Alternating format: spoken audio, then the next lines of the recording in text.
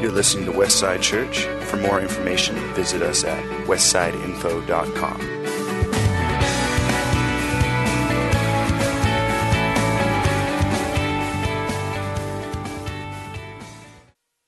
It's good to see everybody this morning.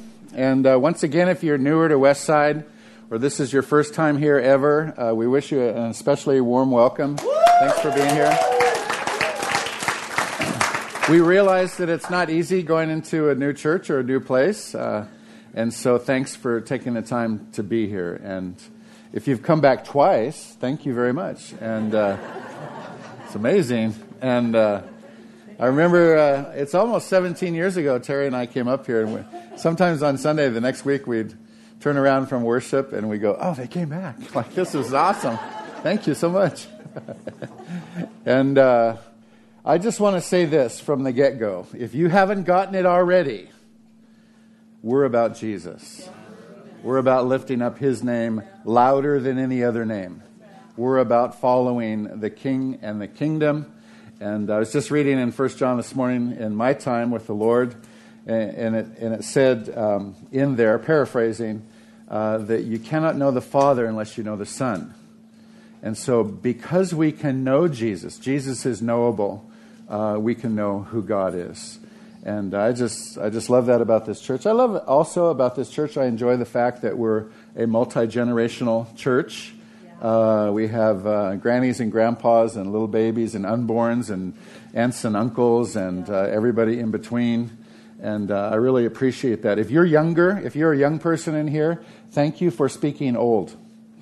You're bilingual. You can relate to the older generation. And most of your peers cannot talk to anybody outside 2 or 3 years of their age group. And so even if you're in your 20s or young 30s, that's a big deal.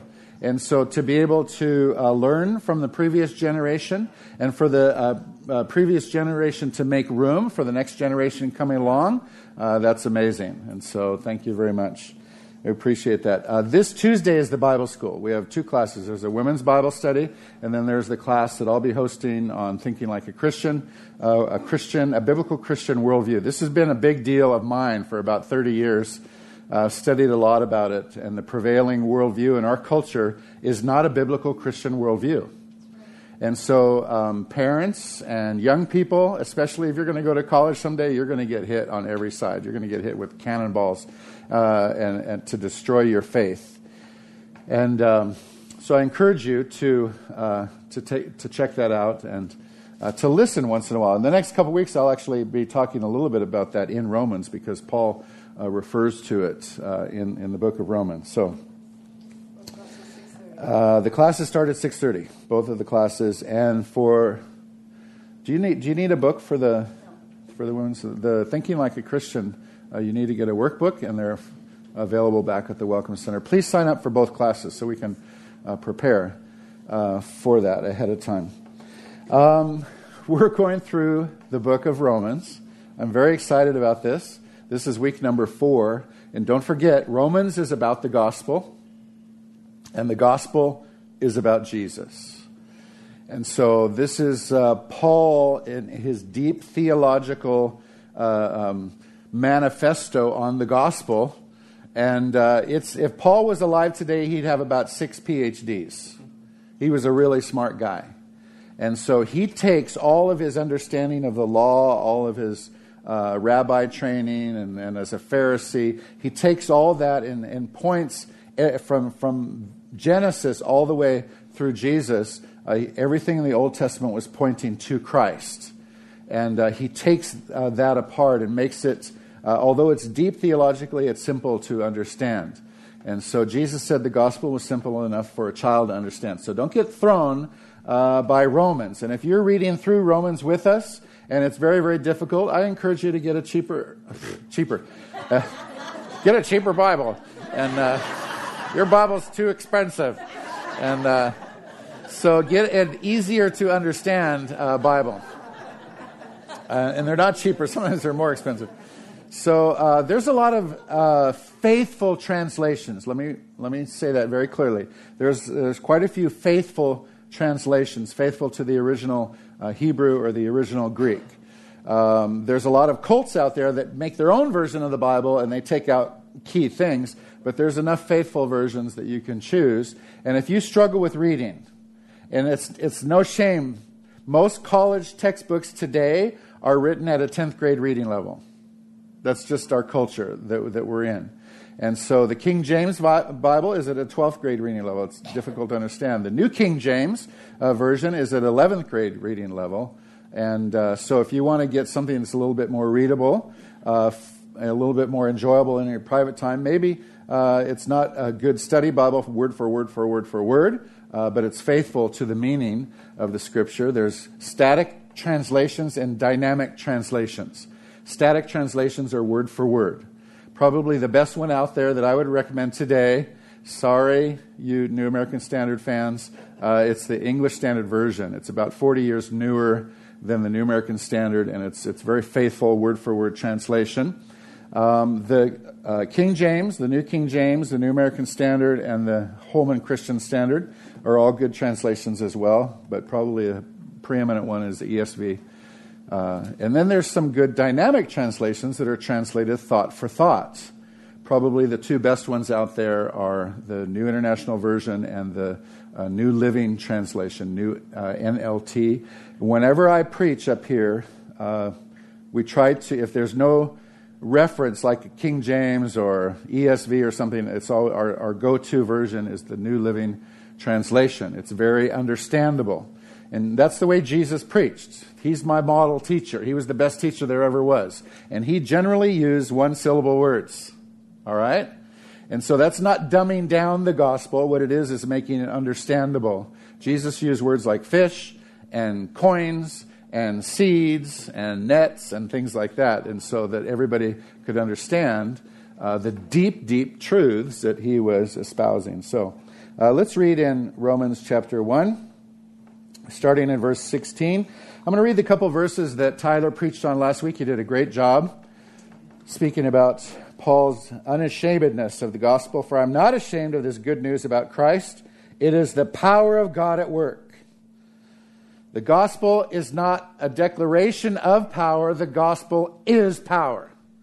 The power that raised Jesus from the dead is in the good news, in the gospel, the power of the gospel to change people's lives forever, to bring healing, to bring repentance, to bring about an about face where you never thought that you would turn your heart toward God. The gospel message is power, that dunamis power from Almighty God, saving everyone who believes, the Jew first, also the Gentile. This good news tells us how God makes us right in His sight. Making us right in His sight, there's a big theological word, justification, that simply means that God declares you to be righteous. This is accomplished from start to finish by faith. Don't forget this thing about faith. Faith is not wrong. It's not cheap. It's not like a substitute for the real thing. Because faith is not tangible that we can touch and taste and see. But faith is a cornerstone. Now abideth these three: faith, hope, and love. The greatest of these is love. Okay, love, that's the only one we can talk about. No, there's faith and there's hope also. They're part of the big three. All right, that's a big deal. Everything we do as believers is by faith. Yeah. We receive Jesus by faith. We pray by faith. We put our offerings in by faith. We take communion by faith. We pray for somebody that's sick to get healed by faith. Everything we do, we walk by faith, not by sight. It's all trusting in who God says He is, and He'll do what He said He'll do. As the Scriptures say, it's through faith that a righteous person has life. The King James Version of that says, the just shall live by faith. Martin Luther, about 500 years ago, as a monk, he realized that he was in a system that required his works to come and approach God, and he kept having this verse go through his head, the just shall live by faith. It's not works.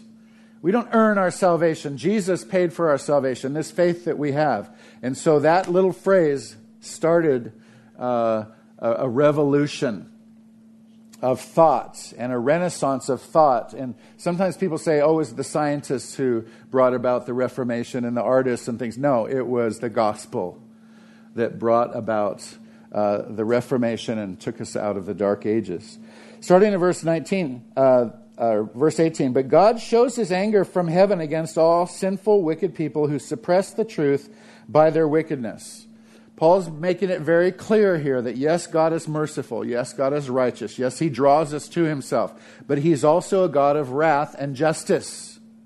God who's infinitely holy has been offended by our sin. And if you want to know how angry God is at sin, at your sin, at my sin, just look at how he poured out his anger on Jesus, his only son, on the cross. All of your sin, all of my sin, all of the sin from every single person from all of time was put on Jesus. And the Bible says that he who knew no sin became sin for us. Jesus was sinless. He never sinned. And yet he took our sin upon himself. Have you ever felt guilty for really doing something really wrong? All of that was put on Jesus at one time. That's a pretty big deal. God doesn't like sin. Don't flirt with sin. It's not something to mess with. When we've tasted and seen that the Lord is good, as the psalmist says, we won't go back to that, but we'll live by faith righteous lives. Okay, and I'll talk a little bit about that more next week. That anger that God shows is his anger is allowing people who refuse the truth to be turned over to their own wickedness, and their minds became dark and futile. They became their thinking just was convoluted. Psalm 106:15, a very sobering verse, says this. Psalm 106:15, and he gave them their request, but sent leanness into their soul. Sometimes we ask God for stuff, and this is speaking about asking God, I want this, and God goes, okay, have it. And leanness of their soul. What a horrible concept. Actually, I don't want that kind of thing requested from God. So we'll talk a bit about that next week. Verse 19, they know the truth about God because he has made it obvious to them. For ever since the world was created, people have seen the earth and sky. Through everything God made, they can clearly see his invisible qualities. Through the things that they can see, they also have this knowledge of God's invisible qualities, his eternal power and divine nature. So they have no excuse for not knowing God. Paul's making a bold statement here. Just like Psalm 19:1 says, the heavens declare the glory of God. When we go out on a hilltop on a starry night and we see the universe, you know those nights where you can see the Milky Way and you see a few shooting stars and you just go, oh, God, you're awesome. Like this. Or if you get in a microscope and look close down to the cellular or atomic level, subatomic particles, and you go, God, you are amazing. Yeah. When you look at a baby being born, I was able to see both my kids being born. That is a miracle. There is a declaration that there's a God. And if none of those things still convince you, you still got your fingers. They're different lengths here. You close them and they're the same. You open them and they're different. Close them, same. You go, there's got to be a God. All right, there has to be.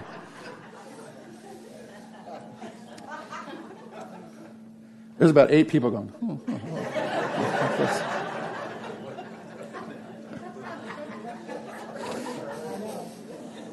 So I'm going to talk about one of my favorite subjects this morning. We're going to talk about this creation, just as an introduction to knowing God. So there's a couple of things that theologians say that makes us aware, makes God knowable. One is there's general revelation, and then there's special revelation. So the first two things we're going to talk about, creation and a moral code and things like that, we're going to talk about general revelation. And then also, the third one, we're going to talk about Christ. That's special revelation, or God revealed himself in a unique way. First of all, general revelation, creation. Number one, creation. There's just a couple areas of science that I'm going to touch on. Now, I'm not a scientist. I like learning about science. I find science fascinating. I like functional mathematics and things that that I can relate to mechanically or apply and those kind of things. So there's this one area of biology. Let's just talk about that for a second. One of the most compelling arguments for God's design and creation is now coming in at the cellular level. There's the recent discoveries show that every living cell, has digital information in it, much like the hard drive in your computer, where it's reproducible, exact copy. Remember old cassettes? That's not digital, that's analog. If you made a copy of a copy of a copy, then you got that Steve character on that Multiplicity movie, where the guy keeps copying himself. And they go, well, the copy of a copy, he ain't so bright. And so a good copy, I've lost anybody under 40. When you make a copy of a tape, the quality is less. So if you make a copy of a copy, it even gets really bad. Okay. So digital copies are exact imprints. So as it turns out, biology is proving more and more that there's information on a cellular level which compromises a complex, non-repeating sequence. And it's highly specific and relative to that cell, and so it's duplicatable. There's a famous atheist, Richard Dawkins, and pray for him. He doesn't like Christians much, and he doesn't believe in God at all, so he says. A theist is a person, the definition of theist is a person who believes in God or a God. Just somebody who believes that there's some type of God out there. Doesn't mean they're a Christian, they're a theist. Okay? An atheist means they don't believe in a God or gods. They don't believe in anything out there other than what they can see and taste and touch. So he's very famous for being vocal, and he'll chew most Christians up and spit them out in arguments because he's very smart and all this kind of thing. So here's what he said recently about this digital imprinting on cells, individual cells. He said, the machine code of the genes is uncannily computer-like. And in fact, if you get most scientists to be honest enough, they'll admit that, there's stuff down there that's just, they can't believe. It's unreal. They may not want to admit that they believe in God, but they go, there certainly is some sort of design in creation. And so we can make this comparison on a cellular level to things like computers and the informational sequences that we see. There's another area of science branch called mathematics, and we had a little discussion about that. And in our eldership, we all determined that Mark is the most brilliant mathematician among the elders because he took high school algebra 3 times. And so... Wait a minute, he's not even here. Where's Mark? Okay. All right. Oh, that's what you get for not being here, Mark. Okay, so in mathematics, the probability, the bottom line of evolution is that life came from non-life. And the probability is not a billion to one. It's not a gazillion to one. It's not a gazillion to one. The probability in mathematics from life coming from non-life is 0. Absolute 0. And just a couple of things. It's not... Take a bacterial or cell, but let's go back to this concept of irreducible minimum. Let's show that mousetrap. Okay, this is a perfect example of irreducible minimum. Here's a simple machine. It's called a mousetrap. There's 5 parts in it. If you took away any one of those parts, it wouldn't work. So that machine, you can have a mousetrap that has 100 parts or 1,000 parts or a computer built in, but this is the simplest version of a mousetrap that will work, all right? So it's got 5 parts there, and so that's called irreducible minimum. That means it's the minimum necessary parts to make something work. So then we go back to a bacterial cell. Remember 10th grade biology, and you took a picture of this cell, and this is a bacterial cell, and It's got a little tail, and it kind of wiggles through the ooze. And if you have a sore here or something like that, there's a bunch of those going around. And so remember studying those? Well, it turns out that that little tail is not just swimming; it's actually spinning, rotating. And the connection between the tail and the body of the cell, there's a connection there. This is the flagellum. There's this thing called a flagellum motor. So this thing, just let's hold it. Yeah, just this thing. No, not there yet. Oh, right there. Okay. That right there, that tail is rotating. Not only does it rotates very fast. In fact, it rotates up to, all you mechanics out there, it rotates up to 100,000 revolutions per minute. That's pretty fast. Try revving your car up to 100,000 RPM and see what happens. All right? Not only does it rotate very fast, but it can reverse direction in 1/4 of a turn and go back the other way. So try doing that to your car. Put it in reverse on Highway 50 and see if it can do that in 1/4 of a revolution of the engine. Isn't that amazing? So we go down to the next picture. We have an electron microscope picture right here. That is not human-made. That's actually the rotor where the flagellum is spinning in this bacterial cell. That's made up of 40 parts, irreducible minimum, 40 parts, and you have this little rotary engine.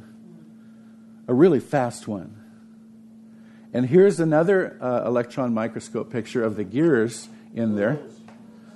That's not man-made. That's in a bacterial cell. A simple one-celled creature, right? That's what evolution says, that we all started as a simple cell, and over millions of years, hundreds of millions of years, it got more complicated. No, one cell is immensely complicated. So here's a diagram. This is not a picture. This is a diagram of flagellum motor. That's made up of 40 individual proteins, enzymes, things like that make up this engine. If any one of those was missing, it wouldn't work. It's the absolute minimum. Wouldn't you guys like to make a 40-part engine for your car that could go 100,000 RPMs and things like this? Just ask God to build it for you, and He might do that. I think that's amazing. So evolution says that things just kind of happened. They just come together. Well, physics tells you, of course, that things don't go from the simple to the complex. They go from the complex to the simple. So take your old-fashioned typewriter, plunk, plunk, plunk, and the plunk, like this. One of those, there's like 400 parts in there. Take one of those apart and put it in a box and hook it up to a machine that shakes the box.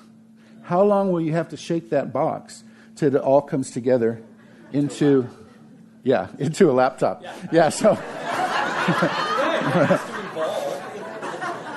So do you see how things go from the complicated or organized to the disorganized?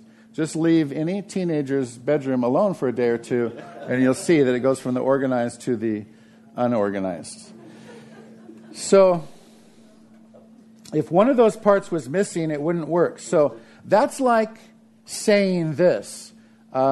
If we had a big barrel of Scrabble pieces here, and we put our hands in, and we threw them across the table, how many times would we have to do that to come up with a simple sentence like to be or not to be? It's 13 letters.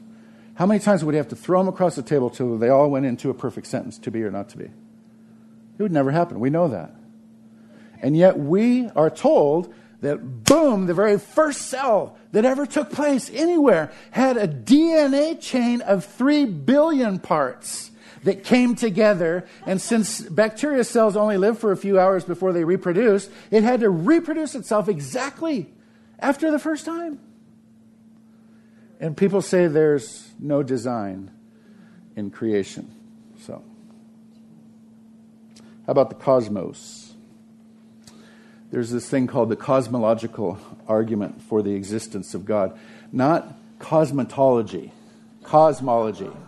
All right? There's a big difference. This is about the universe. All right? And the cosmological argument for the existence of God says this: if it exists, someone made it. Does that make sense? Yes. All right. This podium right here. This podium exists. Would you say it exists? All right. Would you say somebody made it? Yeah. All right. There's maybe a couple hundred parts here because there's a lot of little dowlings and a lot of things. My friend Joe made it for me, and it's out of a 150-year-old oak from a little church in Iowa. And our intellect and reason would say somebody made this. But when we look at one of those cells for a bacterial cell and a flagellum motor, people say, no, that just happened. No. There is design and creation. So how about the universe? There's a lot of modern discoveries about cosmology. And basically, in the field of cosmology, studying the universe, there's universal conclusion that the universe had a beginning. Had a beginning. In other words, it didn't always exist. So, what's our cosmological argument? If something exists, something outside of it made it. And so, there's this thing called the Kalam argument that states that, number one, everything which begins to exist has a cause apart from itself. Number two, the universe began to exist. So number three, therefore, the universe has a cause apart from itself. And there's a quote here from that journal saying, so it appears that the data from an uncaused first cause exists outside the four dimensions of space and time. In other words, the universe began to exist, so it had to have a cause outside of itself. And that cause that exists outside of what we understand. Because we are finite, we are temporal. God is eternal, so He exists outside of our understanding of anything. And it says something exists outside the four dimensions of space and time which possesses eternal, personal, and intelligent qualities in order to possess the capability of intentionally bringing space-time matter into being. So that's kind of a deep, if you like philosophy, get into that. It's a deep subject, but basically it says the universe exists. Somebody had to cause that. Former atheist Lee Strobel, some of you may have read A Case for Creation or A Case for Christ. He was an atheist, and he set out to disprove God in the Bible. And during his journey, he came to the conclusion that there is a God, and he gave his heart to Christ. And he said this: essentially, I had to realize that to stay an atheist, I would have to believe that nothing produces everything, that non-life produces life, that randomness produces fine-tuning, that chaos produces information, that unconsciousness produces consciousness, and non-reason produces reason. Those leaps of faith were simply too big for me to take, especially in the light of the affirmative case for God's existence. In other words, in my assessment, the Christian worldview accounted for the totality of the evidence much better than the atheistic worldview. Paul says it here. It's plainly evident. You know, the Bible never attempts to prove God. It assumes that everybody has this knowledge of the Creator because we are stamped and created in His image. Number two, conscience. This is still general revelation along with creation. This has to do with morality. Most people would admit that there's right and that there's wrong, even though the prevailing worldview in our culture is humanism. Now, when I say humanism, I'm talking about elevating man to the highest level, not God. Not humanitarian or humane. Those are similar words, but not the same as humanism. There's an actual American Humanist Association. It was founded by John Dewey way back in the 30s with the Humanist Manifesto, number 1. They now have a number 2 and a number 3. They have 5 basic tenets of their faith. Number 1, that there's no God. Number 2, they believe in evolution. Number 3, they're amoral. Not immoral. Immoral is when you break what you know is wrong, you break the law. Amoral means there is no right and wrong.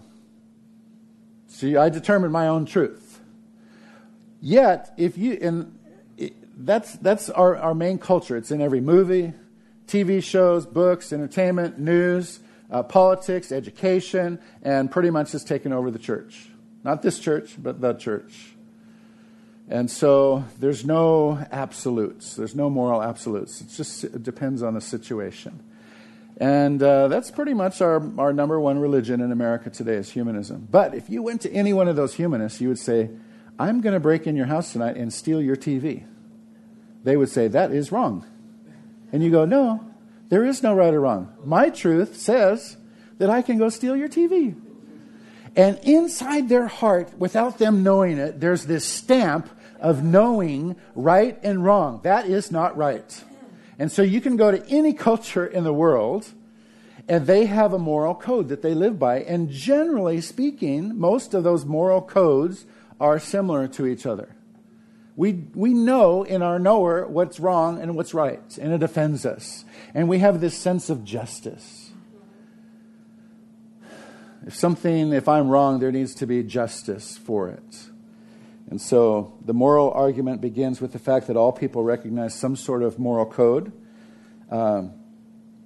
So every time we argue over right and wrong, we're appealing to a higher law that's in here, this moral law.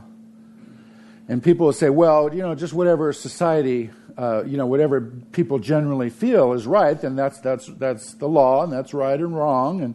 And then I just go, well, 500 years ago, everybody thought slavery was okay. So was that right? No, it wasn't. Just because the culture says it, just because the tribe in New Guinea says that it's okay to go kill your enemy and eat his heart so that you get his courage, that's not right.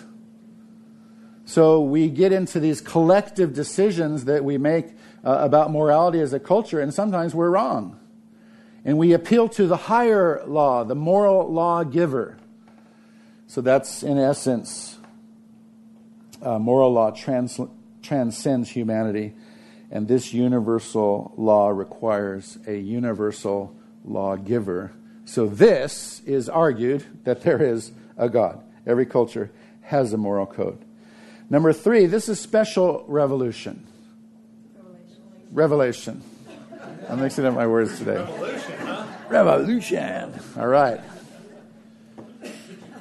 Creation, conscience, Christ. You can remember those. The first 2 are general revelation. This one is special revelation. Let me just read what the Scripture says about Jesus in Colossians chapter 1.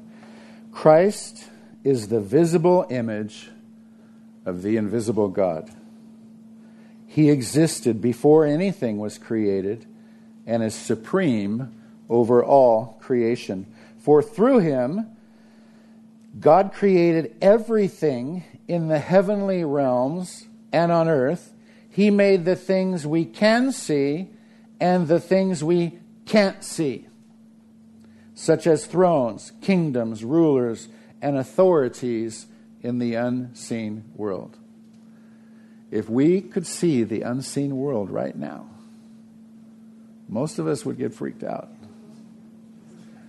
Elijah and his servant, looking at the armies that were against Israel, understood that in the natural they had no chance. And the servant was terrified. And Elijah goes, Lord, open his eyes. So the servant all of a sudden could see the unseen world and the hills surrounded by fiery chariots of the Lord's army. I want you to know that there's an unseen world. You might be aware of it. And it's not like watching The Sixth Sense where the hair on the back of your neck stands up.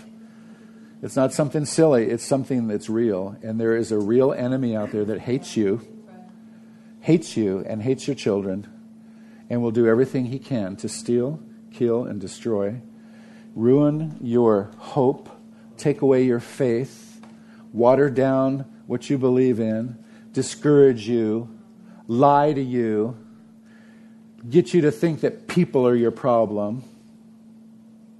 When it's your struggle, Paul says we struggle not against flesh and blood. That means your spouse or your small group leader or your pastor or your boss or any. It's not that who we struggle against. It's the enemy who wants to rip us up, chew us up, and spit us out.